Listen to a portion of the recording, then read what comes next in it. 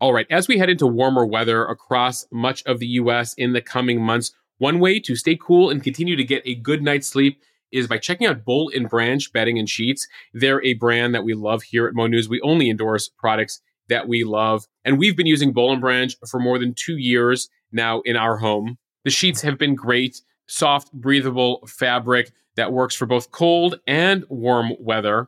We noticed the quality immediately and have gotten a few different sets in our house. I know Jill has as well.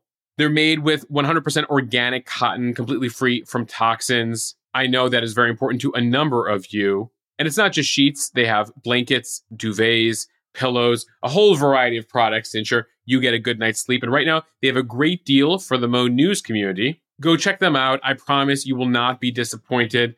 Again, they get softer with every wash. So the deal right now is 15% off your order when you use the promo code MONEWS over at bollandbranch.com. That is Boll and Branch, BOLLAND, branch.com. Promo code MONEWS for 15% off. Exclusions do apply. See site for details. Hey everybody, it is Tuesday, June 6th. You're listening to the Mo News podcast. I'm Moshe Wanunu.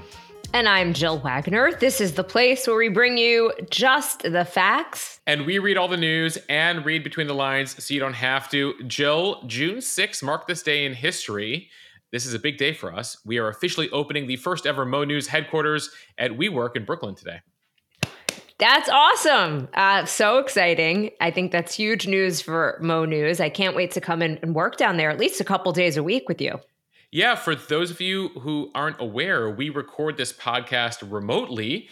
Jill at her home, me at my home, and we now officially have office space. So that's very exciting. We'll tell you much more on this podcast about our new partnership with WeWork. But it is exciting because we officially have office space. Like, this is real now. So this is happening. This is a real company. We're doing it. Okay. Onwards and upwards. So, Mom, Dad, I told you this was real. So we will give everyone a behind-the-scenes tour when it's all set up over on the Instagram account.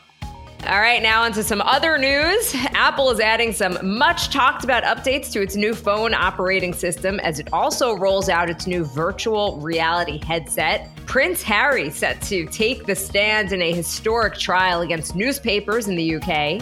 An update on that plane crash that led to the scrambling of military jets and a sonic boom over DC. We'll also tell you about the 95-year-old federal judge who is suing the United States government to keep her job. And you guys all thought that President Biden was old. Well, we have a 95-year-old federal judge, and she does not want to stop working. And we're going to take a look at the record wildfire season in Canada and the impact that it's having on the air that we breathe right here in the United States. Meanwhile, the U.S. government filed a lawsuit against the biggest crypto exchange in the world. And the CEO of CNN is apologizing to the network after an unflattering profile. And Moshe has on this day in history. Jill, a big anniversary for the game of Tetris and Sex and the City. You are speaking my language, Moshe. All right, let's start with everything Apple. Apple's iOS 17 operating system is official. It debuted Monday at the tech company's annual WWDC conference. Highlights include new safety features, a built-in journaling app, a new nightstand mode, better autocorrect and voice transcription, and also live voicemail. And you'll be able to drop the hey from Hey Siri. Now, it came as part of Apple's big new product rollout with their new virtual reality goggles. But let's first focus on iOS 17, since it's safe to say that the vast majority of us are probably not buying those VR goggles, at least right away. So iOS 17 is going to have a new live transcription feature for voicemail that lets you view a transcript of the message that a caller is leaving in real time. So you could choose to ride it out or pick up the call, and it is all handled on device. This is a big deal now that nobody answers the phone, Jill. This is sort Totally. of like, this is the 2023 version of caller ID in the mid-90s. You know, when you're like, oh, who's calling? Oh, I'm going to pick that up. Now, literally, you can see what they're going to say in the voicemail. Be like, okay, I will pick this up as they're talking. I like the tone of this message. You're also going to be able to leave a video message on FaceTime. All right, Moshe, when your child is born, you are going to realize how much you use FaceTime. You'll be FaceTiming everybody, especially your parents and Alex's parents. And this is going to be awesome. So that is a great feature that I'm excited for. I'm very excited because also it's one of those things where, sometimes live FaceTime lasts a very long time. So the ability to just leave a video message will be very nice. Okay, there's also some updates to messages that include the ability to filter searches with additional terms, transcriptions of voice messages, and a series of new features called Check-in that shares your live location and status with somebody else. And it can automatically send a message to a friend when you've arrived home. And it could share your phone's battery and cell service status to help avoid confusion if you're in a dead zone. Jill, I had an instance of this recently where literally picked up a call and I'm like, I'm at 2%. Do you need to talk to me right now? So I guess this will be helpful in those instances. AirDrop also got an update to send contact information. It's called Name Drop, which will send your selected email addresses and phone numbers and your poster just by bringing two iPhones near each other. I saw a demonstration of that online. Very cool. And it also works between an iPhone and an Apple Watch. Photos can also be shared that same way. And if the file is a big one, it is now possible to move out of range while continuing the download. Jill, both of us are iPhone people, but I did hear from a lot of Google people who have the Google Pixel phones, Android users, who are like, you guys haven't had this? We've had some of this stuff for years. So Wow. Twitter and social media were filled today with people saying, welcome to the party, iPhone users. I can't believe you're so loyal to Apple. Now, Moshe, that is some news you can use. Now, you still get that green message on text message, which, is probably one of the reasons we stick with Apple. But it is interesting to know that the other side has had some of these features for a while we, in the iPhone community, celebrate them. One important thing also, iOS 17 will include keyboard updates and enhancements to autocorrect, which we think is ducking great. I had to say it. And I really hope that it'll stop me from saying ducking, because I never mean ducking, Apple. And I hope that iOS 17 finally recognizes that. Notably, one more thing here, before we get to the VR stuff, they have a new mode called Standby on the iPhone that'll let you turn your phone into, say, a clock when it's dormant. You can turn it on its side and it'll look like a clock. It'll also include widgets, home controls, other information, basically a smart display. And so you can basically turn your phone into that on your nightstand or wherever you choose to, which I think is pretty cool. They'll have some customizable clock faces, etc. And as you noted, you can drop the Hey from Hey Siri. It's just going to be Siri now, but I feel bad for all the Siris, Sarahs, all the various folks whose names are too similar to Siri, because the Hey was able to distinguish things in the past. You no longer have that. So good luck to all of you. Back to that standby mode that you mentioned, I really like that because I find that I check my phone in the middle of the night simply to see what time it is. And then while I'm there, something will catch my eye, like Moshe, you don't sleep. So I'll have texts from you at like 1 a.m. like, we need to do this for the podcast or blah, blah, blah. Just random things that come up on your phone. And this way you just won't have to deal with that. It'll just be the phone display. Speaking of which, by the way, the Google community tells me that they've also had the ability to schedule text messages for years. And even in iOS 17, it does not appear we're getting that update in the Apple community, which then would prevent me, Jill, from sending you the 1:30 a.m. idea at 1:30 a.m. So I hope the people in Cupertino, California, over at Apple will recognize that for iOS 18. That's actually brilliant. By the way, it's not just you sending me these off-hour texts. I get up very early when I know that you're probably sleeping, but I'm the same way. I'm like, if I don't send this text right now, the baby's going to get up, I'm going to start the day, and then that idea will be gone forever. All right, so this is not all available immediately. Right now, iOS 17 is available to developers. They will be releasing a public beta next month, and then it'll be available this fall for iPhone XS and newer. So look out for that. In addition to the iOS updates, they also announced a 15-inch MacBook Air, which Apple claims will have 18 hours of battery life. So look out for that. And then, drumroll, the VR goggles. They're being called Apple Vision Pro. It appears the leaks were accurate that we discussed on the podcast. It's going for $3,500, Jill. It'll seamlessly blend both the real and digital world. They look like a pair of ski goggles. They have a battery pack.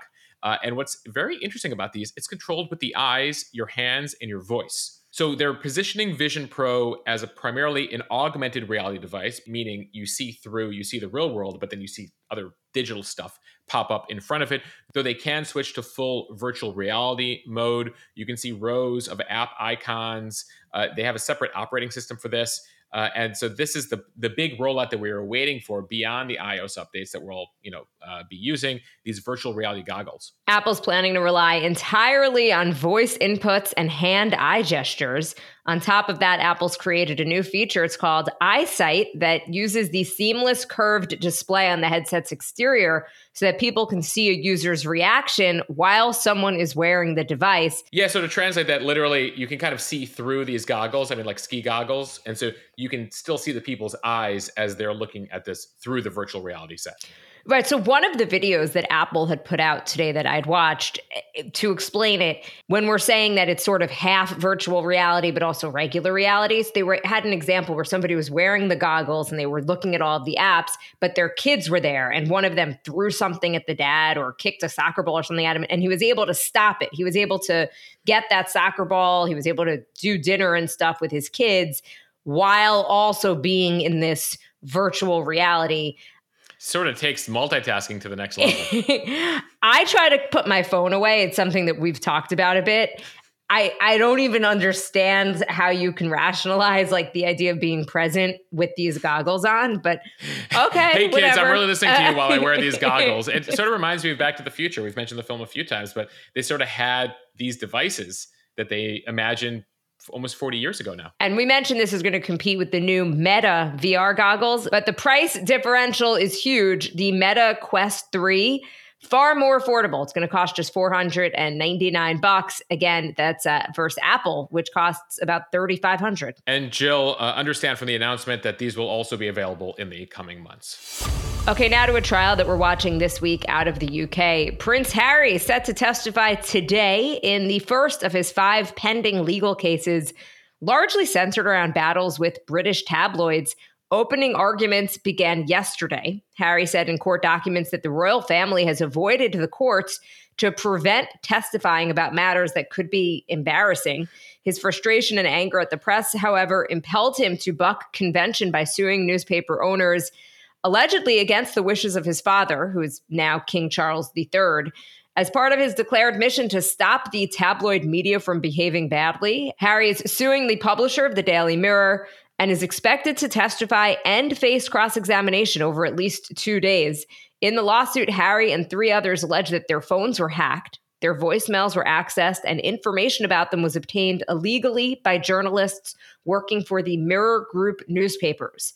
They also say that journalists hired private investigators to get information about them. And they say senior executives, including Piers Morgan, then the Mirror's editor, must have been aware of this, but did nothing beyond continuing to pursue their commercial interests. So this trial, as you mentioned, started yesterday. Prince Harry was not in court. He apparently was still in LA celebrating his daughter's birthday over the weekend. But they did say that he intends to be able to testify as soon as today. Lawyers for the Mirror accused Harry of wasting the court's time, calling it absolutely extraordinary that he's not available on the first day of the trial. Either way, this is moving forward here. This trial is a test case involving 4 claimants, including Prince Harry, as well as 2 members of Britain's longest-running soap opera. The verdict really could determine here the outcome of hacking claims also made against the Mirror by other celebrities. And so this case is broken into 2 parts. There's a generic case that lasted nearly 3 weeks, in which Harry's lawyer laid out the alleged evidence, and now this second part that starts this week with the 4 claimants testifying about specific acts targeting them. Harry, by the way, is not the first person in his family to go after the Mirror. His mother, Diana, 30 years ago, filed a lawsuit against the tabloid after it published photos of her working out at a London health club. By the way, those photos were snapped with a hidden camera that were placed by the gym's owner. Queen Elizabeth, 10 years later, filed her own lawsuit against the Mirror. Apparently, a reporter of theirs was undercover as a palace employee. Both the Diana and Elizabeth cases were settled before going to trial, so that's the difference here.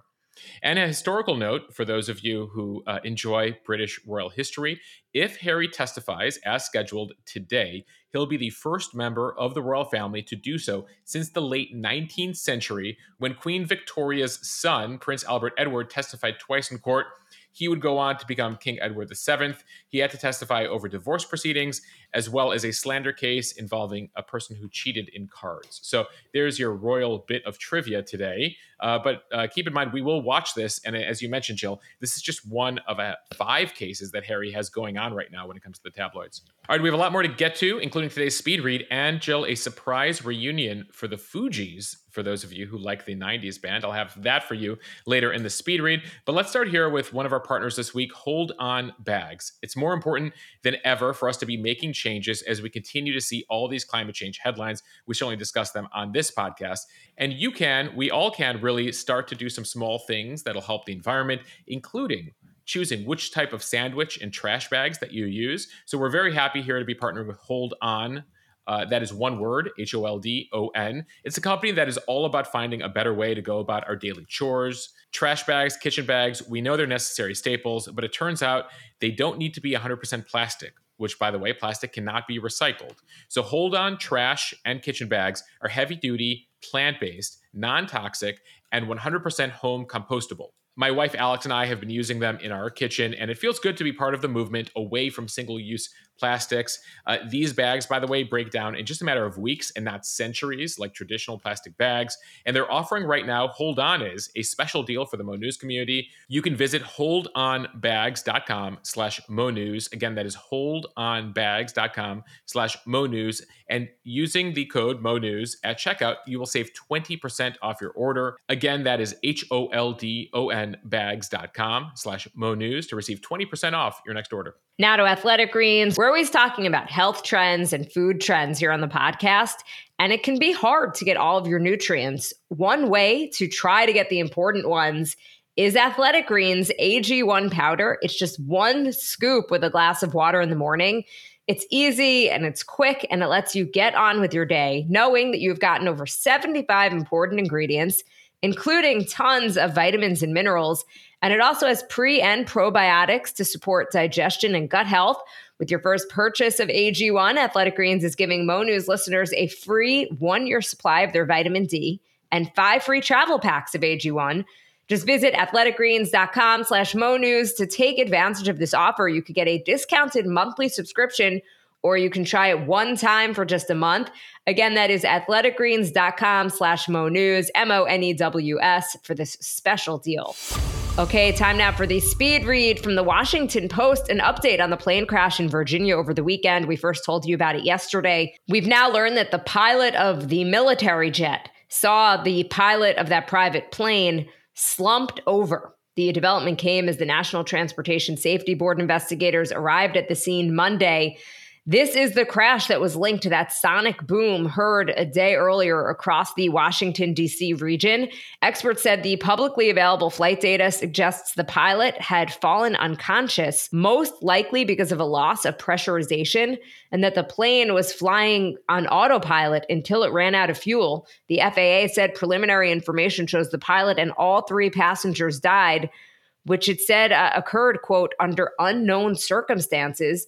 All 4 people on the plane, including a 49-year-old woman, her 2.5-year-old daughter, and a nanny heading to their home in East Hampton, died. Police are still investigating what caused this incident, but that the plane was likely to have crashed after losing pressurization. Yes, this was a Cessna Citation private plane. It had departed Sunday from a small airport in Tennessee, bound for Long Island.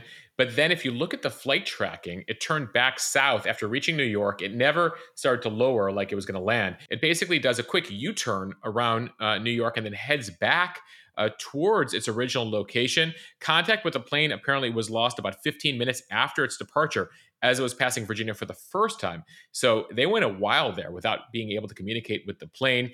As it then made its way around and then back towards the nation's capital, that's when it entered a special zone where planes are not supposed to go.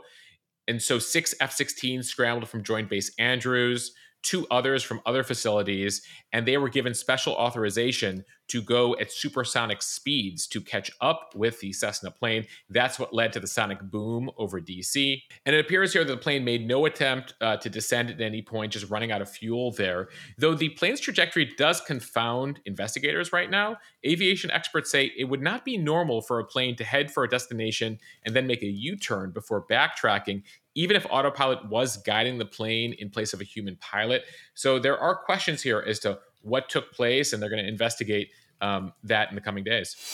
Heading north of the border, this from Reuters now, Canada is on track for its worst ever year of wildfire destruction as warm and dry conditions are forecast to persist through the end of the summer after an unprecedented start to the fire season. Fires are burning in nearly all Canadian provinces and territories, and federal government officials said that their modeling shows increased wildfire risk in most of Canada through August.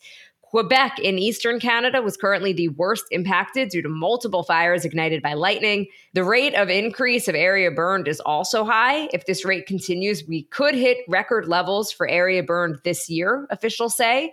Wildfires are the second most expensive disaster in Canada after flooding and have destroyed homes, impacted oil and gas production in the main crude producing province of Alberta, and polluted the air in both Canada and the United States. Yeah, so millions of people across the American Midwest are under dangerous air quality conditions this week as smoke from those wildfires in Canada wafts over the border. Hazy skies have blanketed a portion of the U.S. from the Ohio Valley as far south as the Carolinas, actually. And so air quality advisories are in effect in a number of northern U.S. states. Back to Canada, though, the area that's burned, that's under fire right now, Jill, is more than 13 times the normal area they see experiencing wildfires. There are currently more than 400 active wildfires, 250 deemed out of control, and about 26,000 people under evacuation orders. More than 100,000 people have already evacuated. When looking on a population percentage basis, Jill, that would be the equivalent of 15 million people in America evacuating their homes. All right, from Newsweek, the oldest active federal judge in the country, Pauline Newman, who is 95 years old, is suing her colleagues and accusing them of violating the Constitution, which says nothing about mandated retirement for lifetime appointees. Newman is the chief judge of the U.S. Court of Appeals for the Federal Circuit. Those colleagues are accusing her of misconduct, saying that she can no longer do the job. And so the court is no longer assigning Newman new cases. She claims that she was also stripped of her assistant, a law clerk, and an office computer. But officials with the court say that the staffers chose to leave on their own and that Newman's failure to understand the situation is a sign of her decline.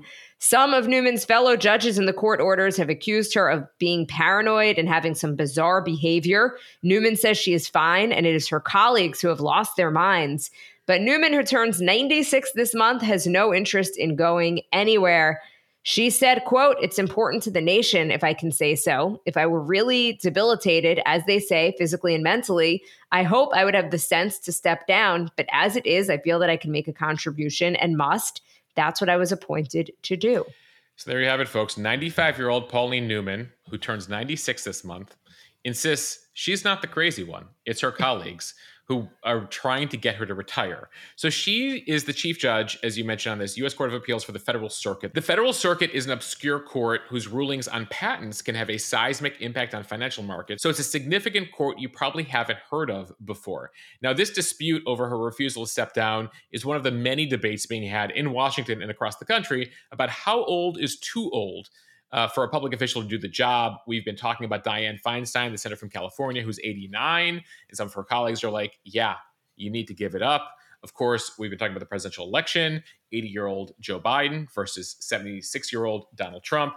I think they'll be 81 and 77, respectively, if one of them is elected next year. And so now you're seeing this fight over the 96-year-old judge in the federal circuit. The court has now made public nearly a dozen orders issued by the committee that was formed to investigate her competence, her conduct. Those filings, they allege Newman has shown to be of significant mental deterioration since suffering a heart attack a couple of years ago. They say she takes far longer than other judges to decide cases, writes fewer opinions. She couldn't complete an online security training, blames hackers whenever she can't find a file on her computer. She apparently forgot a court rule that's been in place for a while. She apparently referred recently to a judge who's been dead for a while. She's also accused of mishandling serious disputes among employees. Newman, for her part, again, calls the allegations either false or grievously distorted. So we're going to see how this all goes down here, Jill. But it's a fascinating case to see play out. Okay, from CNN, U.S. regulators are suing Binance, the world's largest crypto exchange, accusing the company of running an illegal exchange in the United States. The SEC alleges that the company acted in, quote, blatant disregard of U.S. securities laws. It also named Binance's CEO, known as CZ, as a defendant. The SEC filed 13 charges, alleging the company engaged in an extensive web of deception, conflicts of interest, lack of disclosure, and calculated evasion of the law.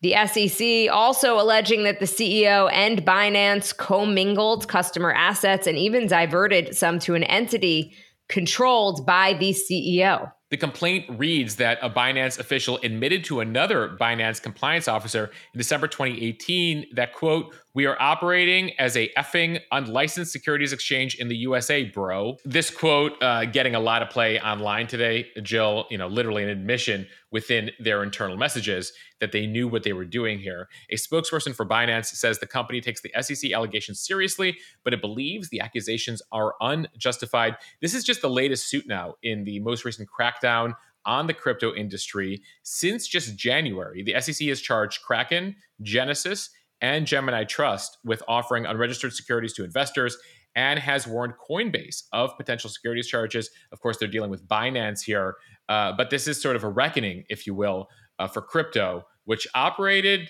pretty loose for a while, and of course, we're watching the Sam Bankman-Fried trial as well. And from the Wall Street Journal, CNN's CEO Chris Licht apologizing to staff on a morning editorial call Monday, saying that news about his management of the network was overshadowing its journalistic achievements. Licht's remarks came after an unflattering profile of him in The Atlantic magazine. It was published on Friday. He said on this call, quote, "I know these past few days have been very hard for this group. And I fully recognize that this news cycle and my role in it have overshadowed the incredible week of reporting we just had and distracted from the work of every single journalist in this organization. And for that, I am sorry." Licht took the helm at CNN last year. Its ratings have been at historic lows, and the network has been struggling to find the right formula in primetime while also experimenting with its morning programs. Licht has tried to reset the network's editorial approach after research showed viewers found it had a partisan edge that is according to people close to the network. Yeah, effectively, this new management team under Licht has been trying to recalibrate the network, the feeling that it got way too liberal, way too anti-Trump, and they've been trying to bring it more towards the center. I should say, Jill, Chris happens to be a former boss of mine at CBS, and this story did not turn out so well. This Atlantic story you mentioned, it's probably 15,000 words, probably takes a half hour to read. They gave the reporter a lot of access. And in this very long article, Licht was critical of the network, CNN's approach to Trump. And some people within the network feel that this was the first time they were hearing this criticism. They didn't hear it directly and weren't happy with it. And there's been this general sense among some employees, if you go with the reports, that they've been unhappy that they haven't had access to him, that he takes a different approach than the previous bosses. It comes, Jill, as there was a separate story over the weekend in the New York Times about Jeff Zucker, the former head of CNN, who was fired last year for having an affair with the number 2 at the network, that he continues to be in touch with employees, that he's been critical of Chris Licht's approach, sort of running a shadow campaign against Licht. So there's a lot of drama happening here. The larger challenge at CNN, though, as we noted, is how to keep viewers, despite going nonpartisan, their hope to go towards the center. Republicans, very critical of CNN to start with. Now, the feeling among some on the left is that CNN's going way towards the middle. So now they have haters on the right and haters on the left. And that's been the challenge here. And it comes as this profile came out of Licht, that again had some unfortunate anecdotes in it and overshadowed what was happening in the network. So just sort of a drama at CNN, and we'll see how they correct it. It does come as Discovery now owns CNN, and the boss there, David Zaslav, has been part of this attempt to recalibrate CNN with the feeling that Fox is sort of right-wing, MSNBC is left-wing, and they want to make CNN the centrist channel again. And finally, from Variety, this is what it sounded like on a concert stage in Philly Saturday night. Ready or not, here I come. You can't hide. Let's go, y'all. I'm gonna find you and make you want. That was a bit of the Fugees reuniting over the weekend. Lauryn Hill was the headliner Saturday at a Philadelphia festival organized by The Roots, celebrating the 25th anniversary of her solo album, The Miseducation of Lauryn Hill. Jill, that was 25 years ago. Hashtag, we're old, Mosh. Wyclef Jean and Praj joined her in a surprise appearance. They performed 5 Fugees songs together, including Killing Me Softly with his song, Ready or Not, and a set closing Fuge. I can't even say these because I just want to sing them, right? That's how much they're kind of ingrained into my head. Fuji La. Hill declared, quote, "These are my brothers." It took the audience by surprise, Jill. We saw a lot of videos, including the clip we played on social media, of people being like, oh my God, am I witnessing the Fugees reunion right now? And it is notable because they were supposed to reunite. That was canceled. And this sort of happened ad hoc. And this may be the last time Hill will be performing with Pras and Wyclef. We've noted on this podcast and the newsletter that Pras is soon set for sentencing right now after being found guilty on charges related to international financial conspiracy. So he's set to face a few years in prison here. It is very cool to see them performing together. Jill, this is one of those iconic groups. If you grew up in the 90s, the Fugees were it for a couple years. I'm having flashbacks to me cruising around in my high school car, playing The Miseducation of Lauryn Hill and all of those songs. Every one of the songs on her album were just a hit. Right. So you had the Fugees as a group, and then Lauryn goes single. They all go single, and they continue to put out hits. I mean, I remember watching MTV Spring Break as they were performing there in the mid to late 90s, etc. So very cool. There's a whole bunch of YouTube videos, and we can include a link in the show notes to one of the videos that captured their reunion. All right, Jill, now time for On This Day, on this June 6th. We're going to begin in 1944, D-Day. 160,000 Allied soldiers land in Normandy, France, bringing together land, air, sea forces of what became the largest amphibious invasion in military history. They would take 5 beaches. I had the good fortune of visiting the Normandy beaches a few years ago. It's still remarkable to see all these years later. The World War II invasion of Normandy established a new front against the Germans in the West, helped the Soviet forces that were then facing the Germans in the East. The numbers are incredible. If you've seen Saving Private Ryan, Spielberg tried to visualize it for all of us. 7,000 ships and landing craft, tons of naval personnel. It was troops from the US, Canada, the British, etc. More than 10,000 troops would die that day. Germany, though, would capitulate within 11 months of the D-Day invasion the following spring of 1945. And Jill, I should say this. I worked on a documentary for Fox Weather on this a couple of years ago. It's an important date in weather forecaster history. The Allies were supposed to go on June 5th, but meteorologists saw a storm coming, warned Eisenhower, and pushed the invasion another day. It was actually pretty controversial. If it went on June 5th, it likely would have failed due to the conditions at sea and above. And so it's a big win for the forecasters who effectively helped ensure an Allied victory with D-Day by pushing them to kick it to June 6th. That's really incredible. I never knew that history, at least about the weather. And it is incredible to think how much war has changed. It used to be such physical man-to-man combat like we saw with D-Day. And now militaries are so much more reliant on drones and missiles. Jill, it's remarkable the impact technology has had. You do go and visit those beaches and you see what these landing troops were up against, what they were facing. The courage that really these kids, I mean, they were 18, 19, 20-year-olds trying to help the Allies win the war, and the courage it must have taken to be part of that landing force. All right, we're going to fast forward here. On this day in 1946, the NBA was founded. We're playing basketball. Little Bow Wow, not ringing a bell? No, apparently I missed that Bow Wow song. Jill, I can't think about the NBA without the iconic 90s John Tesh anthem, Round Ball Rock. I did a whole history of that song on the Instagram feed. He literally came up with it in his head and left himself do a it again? voicemail. Hold on, let's play it.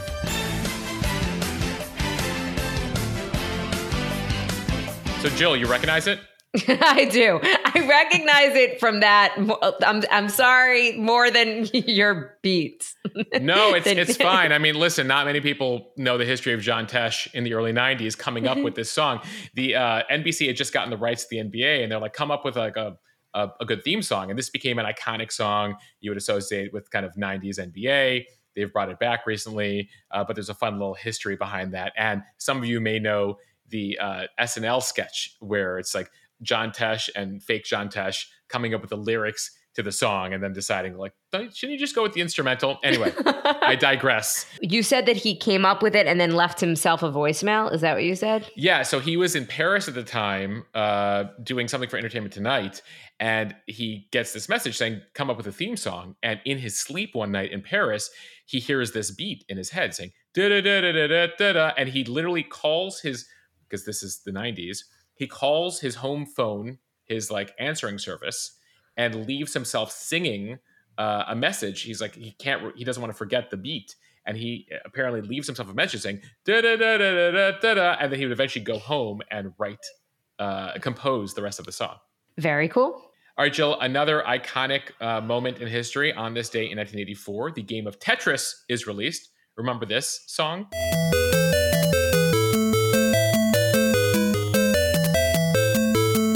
I played so much Tetris as a kid. Yeah, no, I imagine that song brings up memories for many of you of just like hours on the Game Boy playing it. They first released it for computer. It was a Russian computer engineer who created the game. It went on to become one of the most successful video games in history. And finally, Jill, as we teased at the top, Sex and the City began airing on this day 25 years ago on HBO in 1998, starring Sarah Jessica Parker, becoming one of the most influential TV series of the 90s and early 2000s. And a bit of news that you missed, actually, Moshe, while you were away. Kim Cattrall, who plays Samantha, is apparently going to make an appearance on the next season of the Sex and the City reboot that's on HBO. Or, excuse me, Max. Right. It's called Max now. That also came out last week while we were out. It's gone from HBO Now to HBO Go to HBO Max, and now it's just Max. Though I guess it's going to be very specific, right? She'll be talking to Sarah Jessica Parker, but they won't actually shoot next to each other because there's a whole bunch of drama there. I won't get into it on this podcast, and just like that, Kim Cattrall is back. And just like that, another podcast under our belt, Moshe. We want to thank everyone for listening to the Mo News podcast. Follow us and subscribe so you don't miss an episode. Review us in the App Store so we can continue to grow. And thanks to all of you who are joining Mo News Premium. We got a bunch of new members yesterday, so we appreciate all of you who continue to help support what we're doing. You can do that over at mo.news/premium. We have a special deal going on right now, 2 months free on the annual package to support what we're doing, access to an extra podcast, access to a private Instagram account, etc. And so we'd appreciate all of you who head over there, mo.news/premium. All right, bye, everybody. Later. Thanks for listening to the Mo News Podcast.